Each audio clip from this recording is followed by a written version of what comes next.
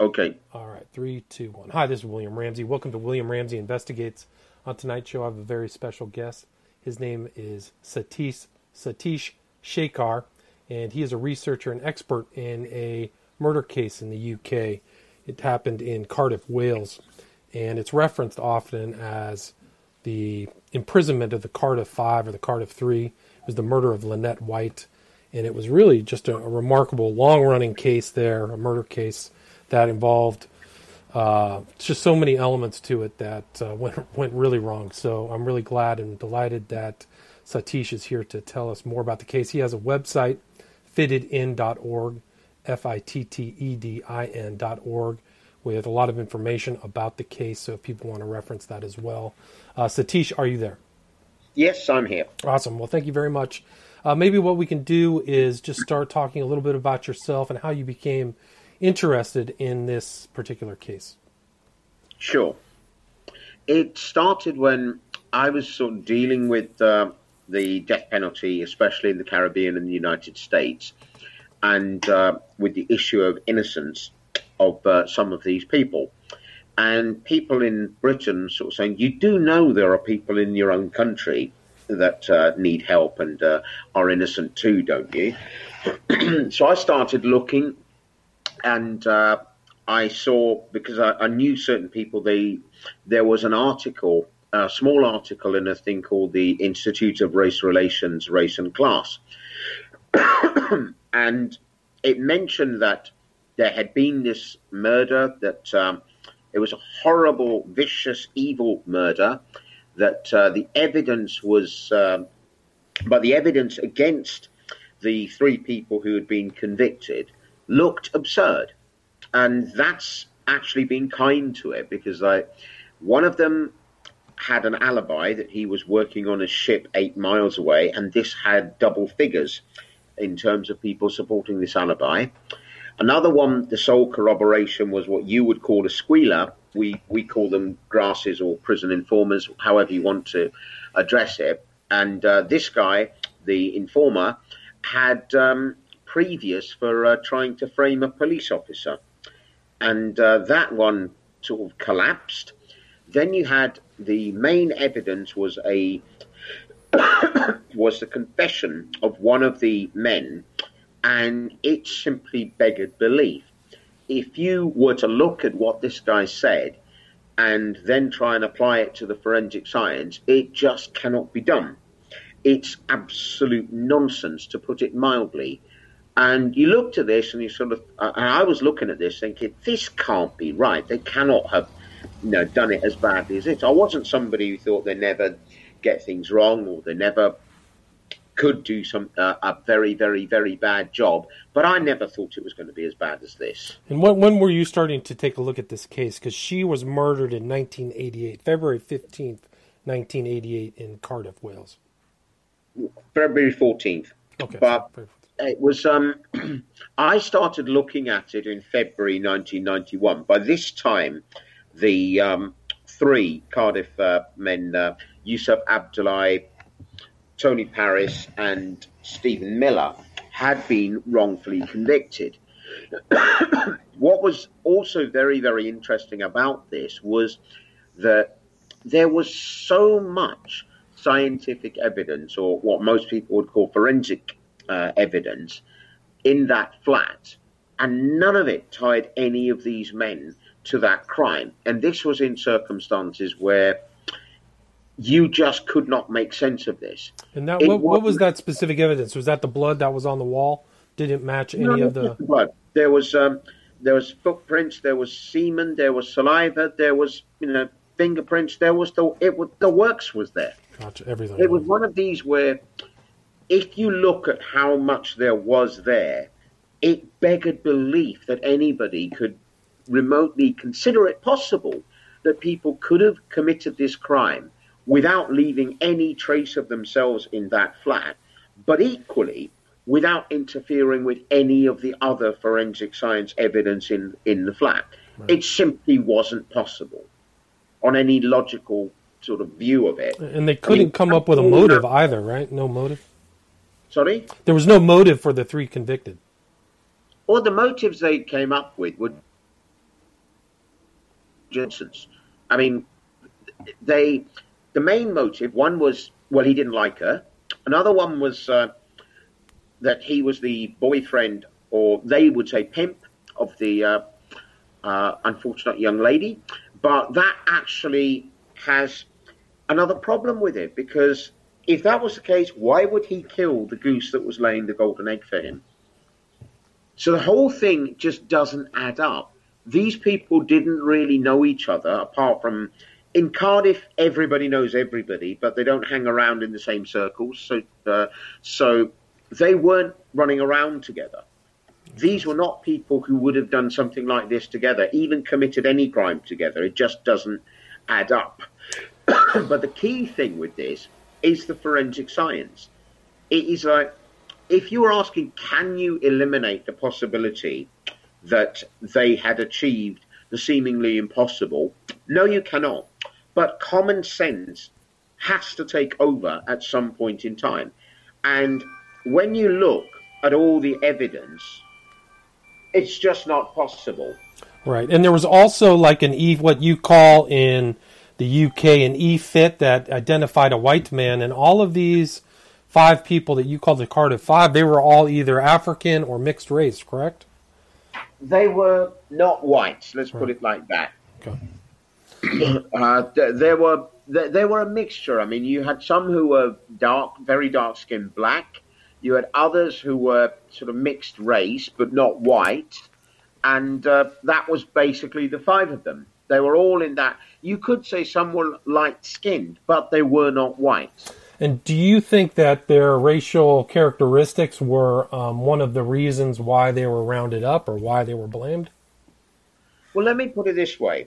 If you had a case where a young woman was horribly murdered and the prime suspect was a black paedophile, and that paedophile could be linked to the victim, could be linked to the sort of scene of the crime, or not so much the scene of the crime, but could be linked to the victim and could be linked to other witnesses, and then 10 months later they arrest 10 white people for that, do you think that could happen?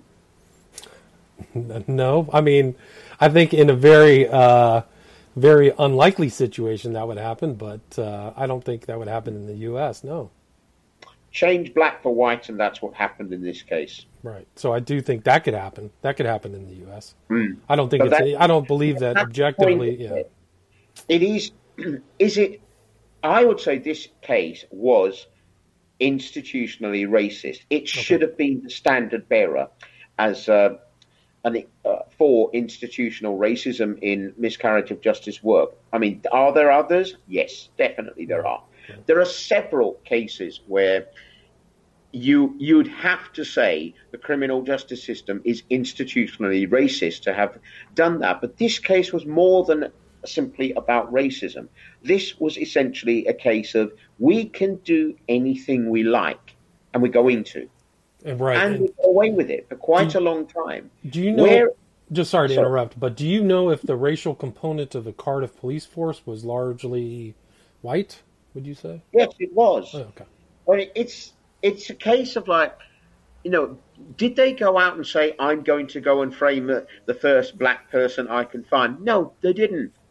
They actually looked at this. They investigated it. They followed the evidence. But at some point in time, they reached a decision where they just thought, we're going to have somebody for it. Gotcha. And the people they went to have for it were their insurance policy.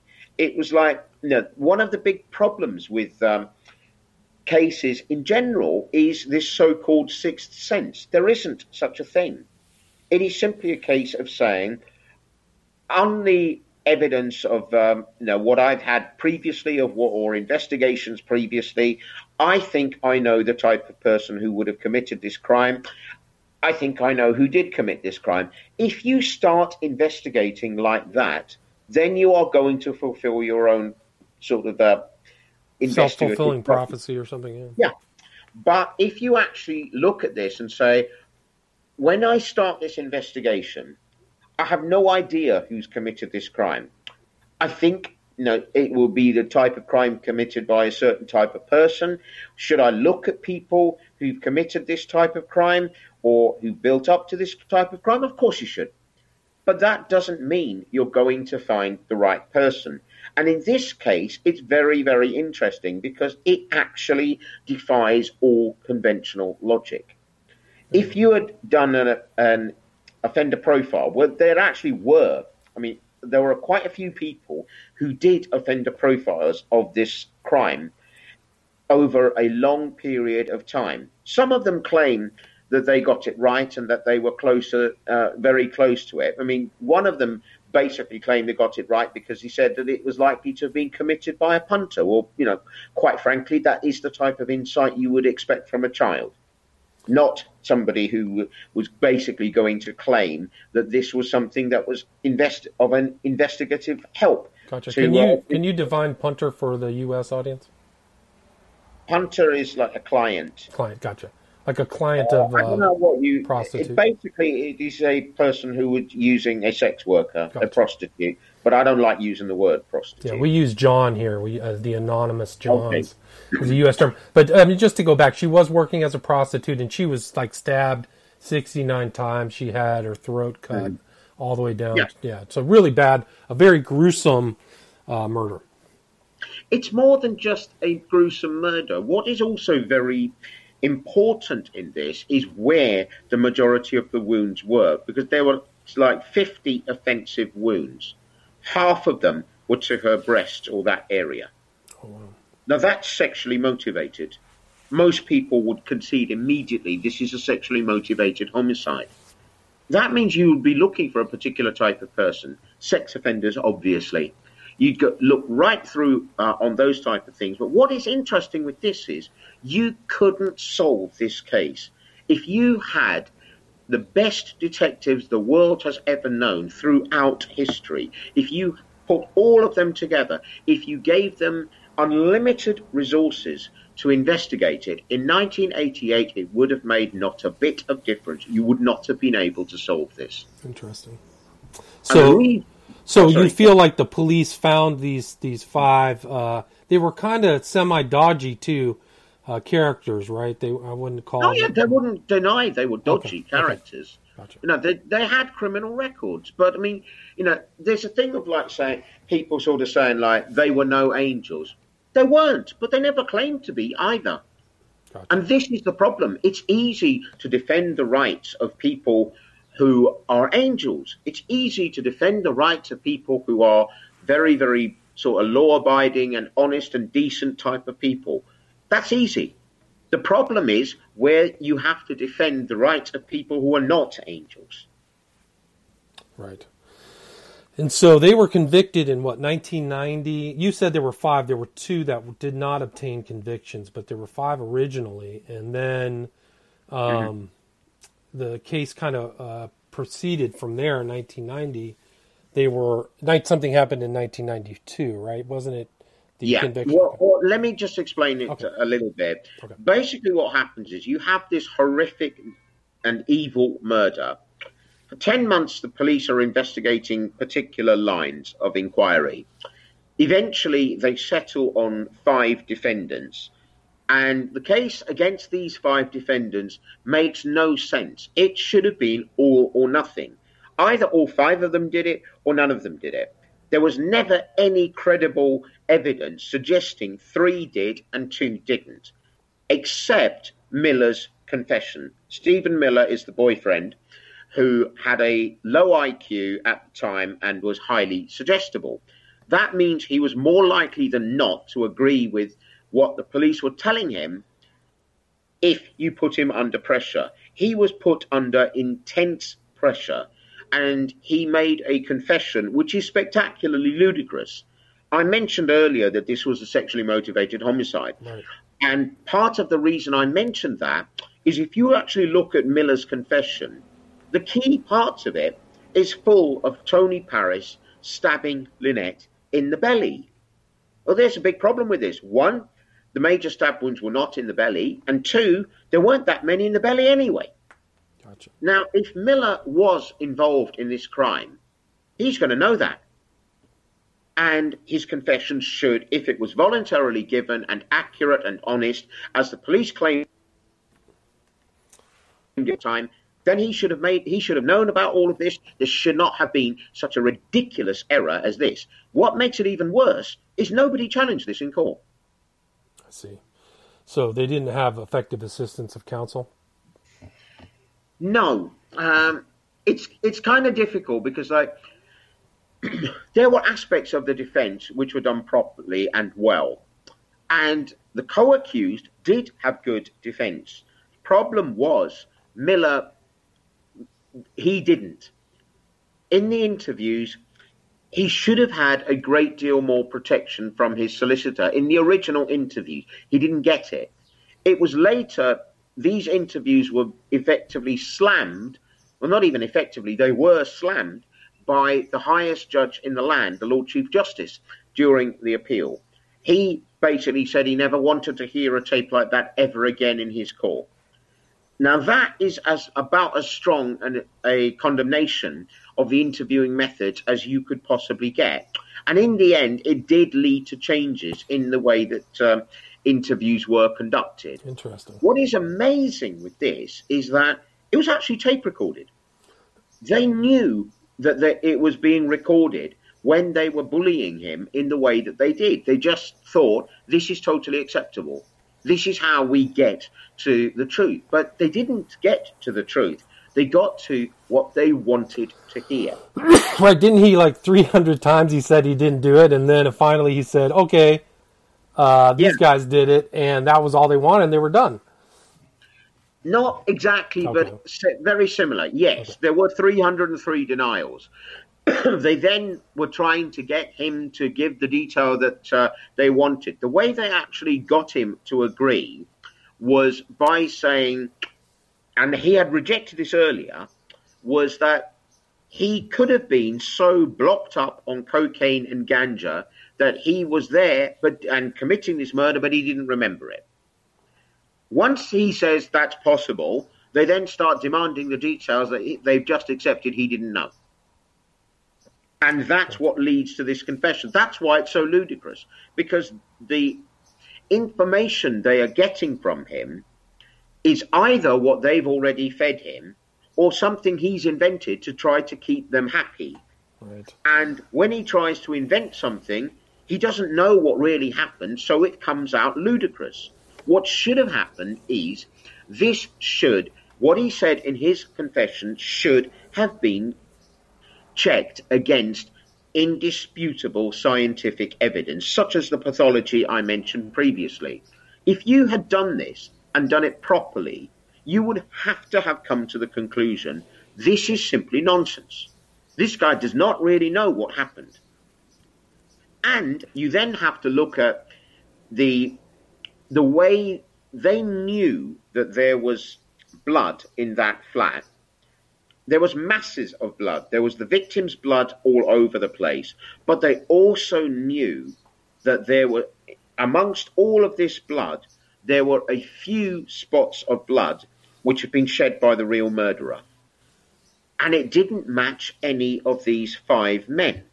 And this is where you get a problem, because once you've arrested them, once the DNA is saying it isn't them, you've got a big problem.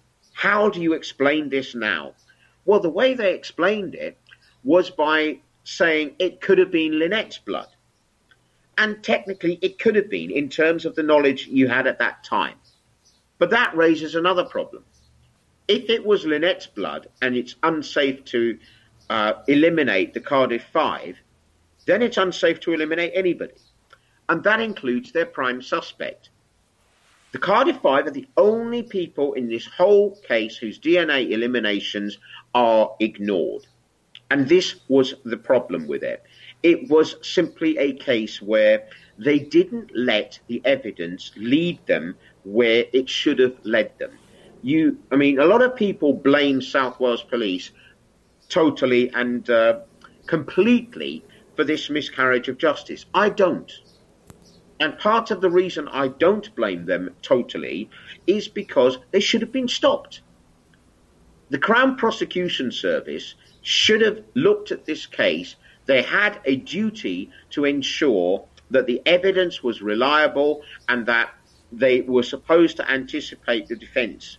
If they had done their job properly, as they should have done in 1988 and 1989, this case should never have gone to trial. Right, and it was a long trial too. It was like one of the longest trials in British history, right? Yeah, it was. I mean, there were two as well. The first judge died at the summing up stage, so they had to go through the whole thing all over again. The problem with this is the whole criminal justice system failed miserably. I mean, you have a system where police are encouraged to try to get confessions, try to get convictions. That is seen as the goal. Right. It shouldn't be. The goal of policing should be to prevent crime, not to actually detect it. Obviously, you will have to detect it if crime happens. But the real success of a criminal justice system isn't how many people it's locking up, it's how many it's not, because people are not committing the crimes in the first place. That is a truly successful criminal justice system. What we had is the whole of the criminal justice system performing absolutely miserably and hopelessly in the one case. You will see elements of what happened in this case in several other cases. The thing that is unusual and rare about it is that it all combined in the one case.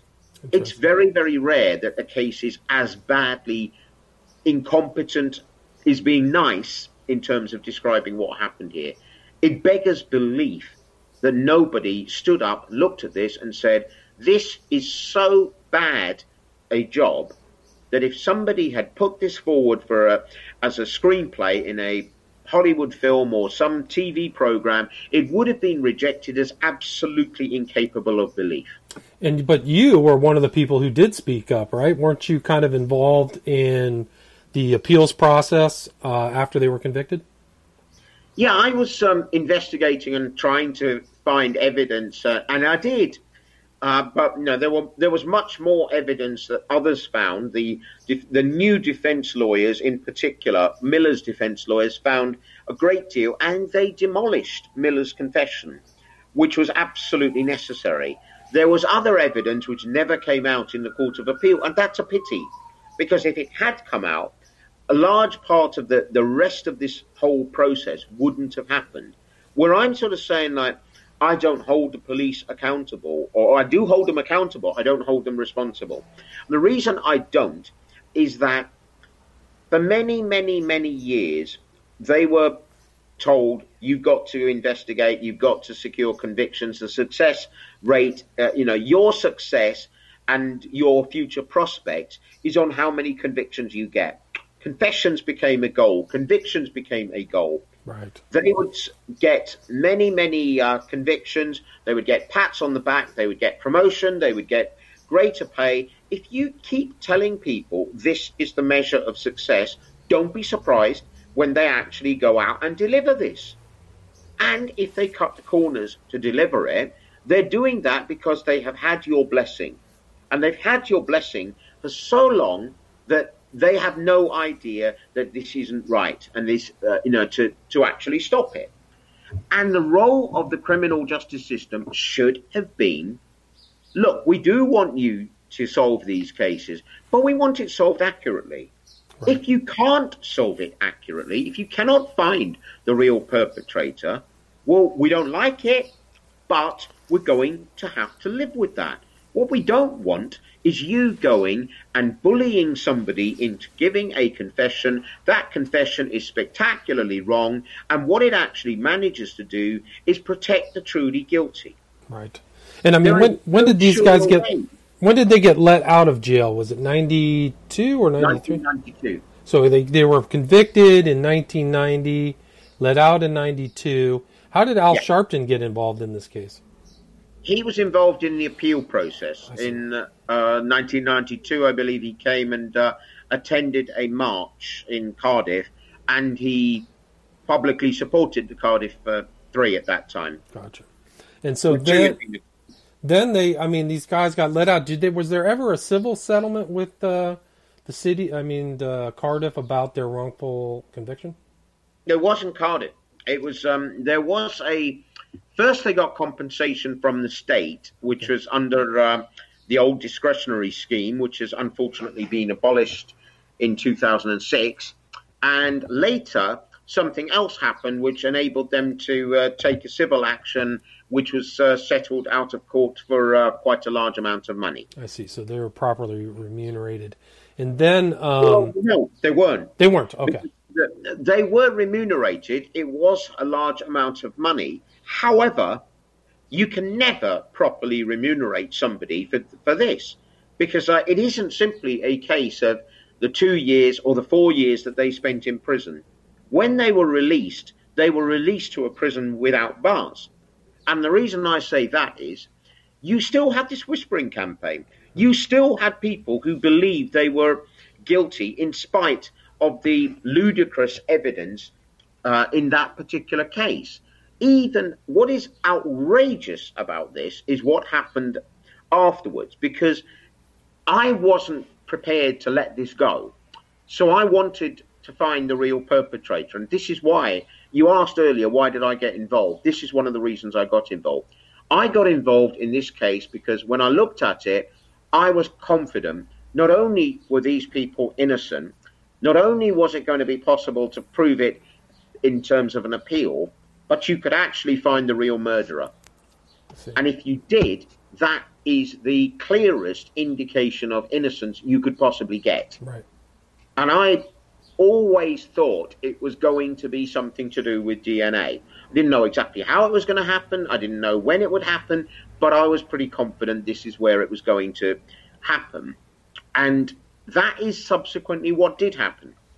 As I was sort of investigating, sometimes on my own, but not always, I had some important allies in this particular fight, one of whom was the mother of the deceased Lynette White, i.e. Peggy Pisticcio. She adopted my findings, and we went to the police twice to get this case reopened. The second time, they did a very, very good job. And it's actually an injustice to tar the second investigation with the incompetent and outrageous practices of the first. The second investigation did a fantastic job. They followed the evidence. They investigated it thoroughly, even when they got a setback of not having the murderer's DNA on the DNA database, which left people gobsmacked. Everybody thought, whoever did this was somebody who had built up to this. And as I was saying previously about the offender profiling, the standard wisdom in offender profiling is this is not a first offence. Right. This is not something that somebody immediately goes to as a crime. They will build up to it. In this particular case, that didn't happen. The person who actually committed this crime, if he did commit any others, they had been very, very minor and never resulted in criminal conviction, let alone in any kind of punishment. This is before the murder of Lynette White. So he's gone straight to this. Then the even stranger thing happens, and that is, having done this horrible, evil murder, he stops. He doesn't go around with a bloodlust killing other people. He doesn't attack other people, apart from one offence nearly 4 years later with a half a brick, where he attacks a work colleague, but a totally different type of attack. After that, which was in 1992, nothing until he is caught in 2003. This is my point about you couldn't predict this. Wow. None of the offender profilers came anywhere near telling the investigators that this is who you're looking for. Really? So the profilers were saying it was a serial killer, prior offender, somebody who did psychosexual murders in the past. Would that be correct? Not exactly. They didn't say serial killer as such. What they said is the conventional wisdom of this is more or less what was repeated originally in 1988 and subsequently, that you would be looking for somebody who's done this type of thing before. If not at this level, that certainly there would be seriously violent crimes building up to this. That's the conventional wisdom. Wow. It was completely wrong. Wrong. And the guy that they found, Jeffrey Gafford, the perpetrator at all. Right. I mean, they're starting to, here in the States, these familial DNA test searching are just investigate. All these cold cases are being solved now. We had the East Bay rapist here. We had all this stuff. So Jeffrey Gafford was the guy's name who was finally convicted of the killing. Yeah, and that's exactly how he was caught. It was by familial DNA. Right. And was he native to that area? Was he from Cardiff? He was from South Wales. He lived in Cardiff. He'd moved to the outskirts of Cardiff by the time they actually caught up with him. It's pretty remarkable. So he saw all of the fanfare, the hysteria, the mob behavior, and all of these people wrongfully convicted, and just kept his cool for that long, till 2003. Yeah, he would have kept his mouth shut indefinitely. Definitely right. There's no evidence that he was ever going to come forward and take responsibility for this. So once he got convicted, I mean, he pled guilty, right? So he's in jail. He pleaded guilty, but you have to bear in mind why. Like when he was actually caught, he then goes and tries to commit suicide, and that's the closest he ever came to a proper admission before his trial. He said, "For the record, I did kill Lynette White. I sincerely hope to die." But when he was actually being interviewed by the police, he did what's called no comment interviews. He put the police to task to prove it and the prosecution to task to prove it, and they did. And the way that they actually proved it was the fantastic advances in forensic science and the understanding of it, the integration of the use of forensic science with crime scene investigation. You didn't have both, you weren't going to solve this. One of the big mistakes people make is they think it's DNA first, DNA second, DNA third, DNA fourth, everything else fifth. Right. Well, that ignores an important point. How do you know where to look for the DNA? Well, the reason, or not the reason, the way you know where to look for the DNA is the other techniques, the other crime scene investigative techniques, the forensic pathology, blood distribution patterns, all these type of things, and the way you have to understand the way blood is distributed as well. If you understand all of this, you can work out where to look for perpetrators' blood and DNA in crimes like this. This is why it was solvable. Gotcha. So once Gafford was put in prison, then an independent police complaint commission was started in 2004, and that the other part of this whole saga started after that, of how did we prosecute and convict the wrong people. It actually started almost immediately after the conviction of Gafford. It actually started in 2003.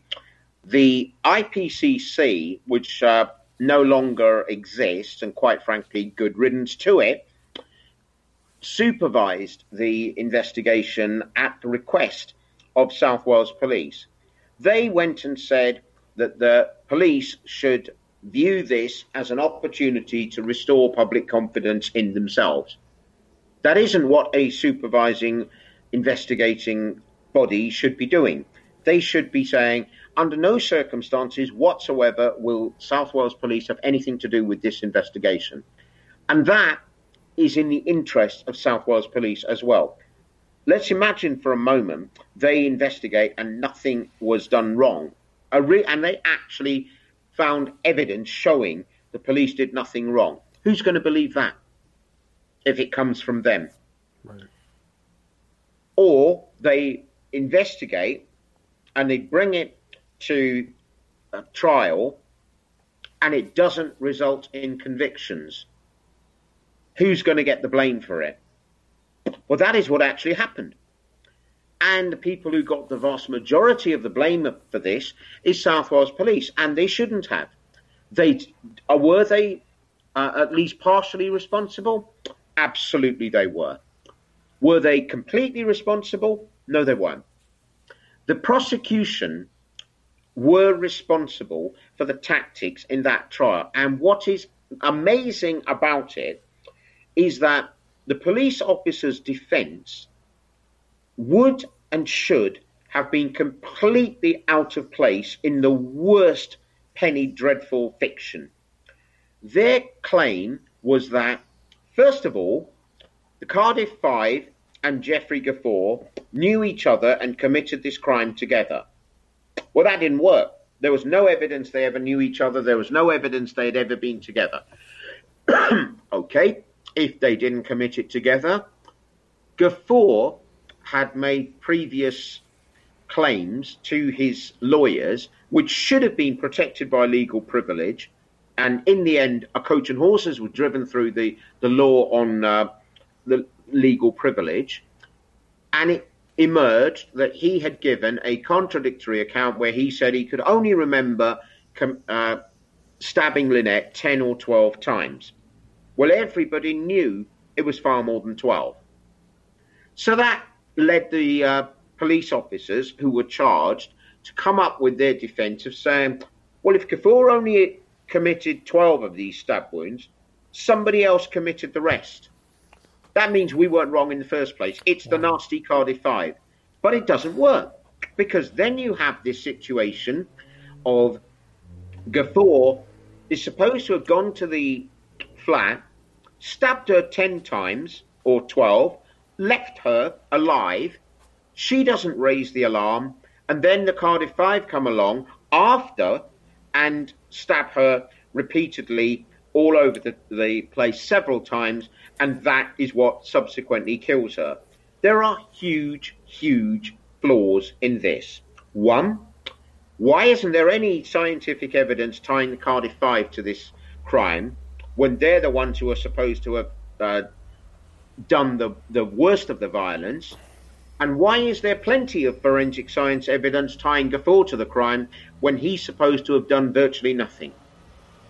It beggars belief that they were allowed to get away with such an outrageous defence, and they did it under the full protection of legal privilege themselves, which meant that the Cardiff Five had no legal representation, no ability to challenge this outrageous, and I'm going to say flat out lie, because there's no way that you can actually believe this as a credible explanation. It defies any kind of rational thinking to believe that this happened. Cardiff Five should have the right to sue for defamation. But because this defamation happened within a court of law, it's under legal privilege. And it's telling that none of these people who claim this, what I'm going to say, complete and utter nonsense, has the courage to say this outside of the protection of a court where they can be held accountable for defamation. Right, and then what's this? Another terrifying aspect of it is what other cases other than the Cardiff Five had these police framed people, right? I mean, some people things are lost. Some people don't get the public outcry or other things. I mean, who knows? And I think a commentator once said that, like, if they ever were found guilty of wrongdoing, it would undermine the entire convictions for decades in South Wales. It would have done. Yeah. It would certainly have caused many, many contested convictions to be investigated again. This is part of the reason why some people believe the whole thing was deliberately sabotaged to make sure that didn't happen. Right. I mean, Theresa May even commented on the failure of the investigation to convict any cops, right, or any police. Yeah, but what she did is order a QC to have a look at this again, only a limited aspect of the thing, without looking at the original miscarriage of justice. And the whole aim was to prevent a proper public inquiry, or what I prefer, a Truth and Justice Commission to establish what happened, how it happened, and how we can make sure it doesn't happen again, at least on a scale like this. Right. I mean, you can just, for me, it's like you look at all these other cases, it's a cover-up. I mean, it's a willful position by the hires up to curtail any real long-term conviction or long-term investigation into it. They just want to sweep it under the rug and move forward, it seems like. Yeah, but I mean, I think I'll go back to what I was saying previously. Part of the problem is that it only focuses on the police. Right. You have little bits about the disclosure, but I always consider the disclosure issue, the way the trial collapsed, to be the biggest smokescreen there was in the whole thing. Was the disclosure inadequate? Yes, it certainly was. Was it the key and most important part of that trial? No, it wasn't. The most important part of that trial is the ignoring of clear, unequivocal evidence of innocence and the refusal to put forward clear witnesses of high credibility that this was one of the worst and most notorious miscarriages of justice that Britain has ever produced. Yeah. Here in the States, they would call that a Brady violation, not putting in contradictory evidence to the defense to let them know, you know, that there's something wrong. There would have been immediate ramifications for prosecution if they did something like what happened in this case, I think. Look, the irony of all of this is that those police officers got off in their trial on the basis of disclosure violations. It's ironic that the evidence about the original prime suspect in the Lynette White murder was never disclosed. It was found by lawyers who visited the incident room and noticed this. They never gave this information in the first place. How is it possible that insignificant documents, which were copies, not even the originals, and had been considered for primary disclosure and not disclosed, but were due to be considered for secondary disclosure, collapse a trial of this importance, and nobody says, by the way, you should have disclosed. These very people knew about the prime suspect. They knew that when they were describing the Cardiff Five as vicious, evil men and insisting that they had got the right people and that they were responsible, they knew all about the prime suspect, Mr. X. They said nothing. Gotcha. And did Mr. X fit the description of Gafoor? No. Okay, so they Mr. X was not Gafoor. Right. But they had Mr. some X other... was somebody else. But he was clearly the prime suspect in 1988. There is no doubt about this.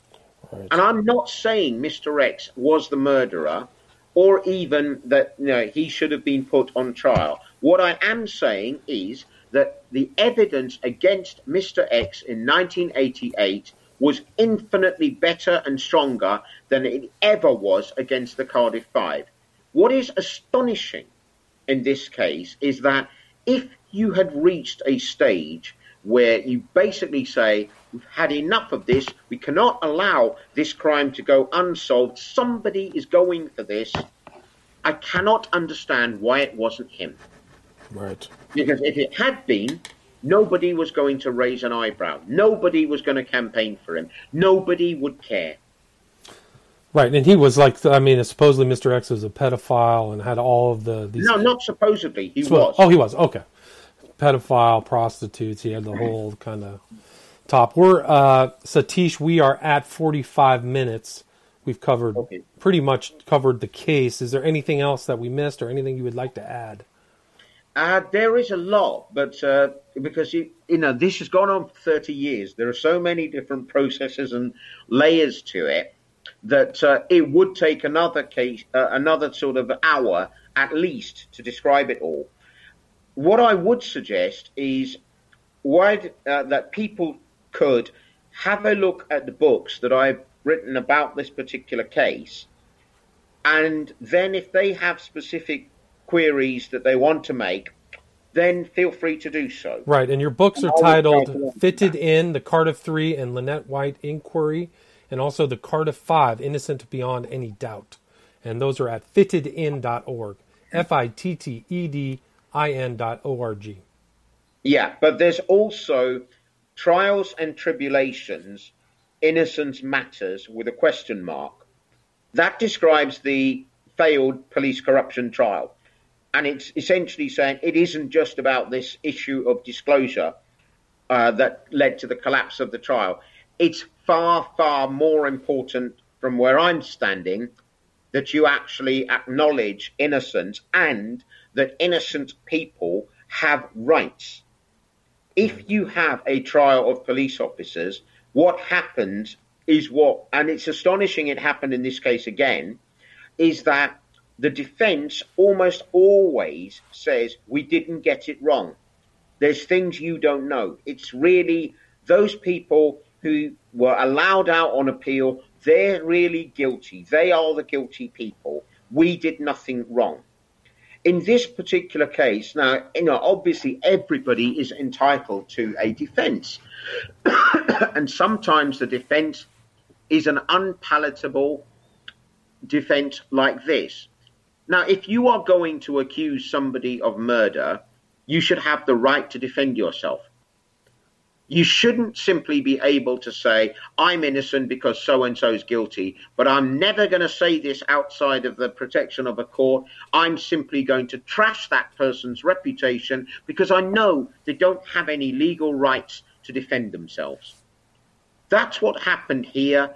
When it's done by there have been a number of other cases where cases have been solved on cold case review, but there's previously been a miscarriage of justice in that same case. Sometimes, and they have a problem because if you have a miscarriage of justice and it's usually solved in some way by forensic science later, then in the earlier stages where you have some other forensic science but not with the same level that it's reached, you come up with absurd explanations. And it's not just in the Lynette White case, which did have this, it's several cases. You notice this in a number of the vindication cases, that they have somebody in mind and the forensic science simply doesn't fit. Right. So they find an explanation, however absurd, in order to ignore what the forensic science is really saying. The consequence of this is years later, when forensic science has caught up and you have the DNA testing systems, for example, that you have now, that are able to resolve these old cases, these people who are put on trial say, we're not the murderer, I didn't do it, I didn't commit this particular crime. The one you had all along, that's who did it. The forensic science, the explanation as to why they were guilty in spite of what it seemed, that's my defense. What they are doing without realizing it is handing real perpetrators a defense to crimes that they have actually committed. You see this in the Lynette White case twice. You see it over the lack of forensic science implicating the Cardiff 5, or lack of credible forensic science. And then you have, when you do get the correct forensic science, you have to find an explanation, and they come up with something completely absurd. Now, I can show you examples where this has happened in the United States, it's happened in the Netherlands, and it's happened in other jurisdictions as well. And this is one of the key problems. We have to allow forensic science to say what it wants to say without fear nor favor. We have to allow it to be integrated into other crime scene investigative techniques, and we have to have policing that integrates it. And we're getting there, but we haven't got there fully yet. Gotcha. Okay, so Satish Sekar, name is spelled Satish Sekar, and the website is fittedin.org. Thank you very much. Okay, you're welcome. All right.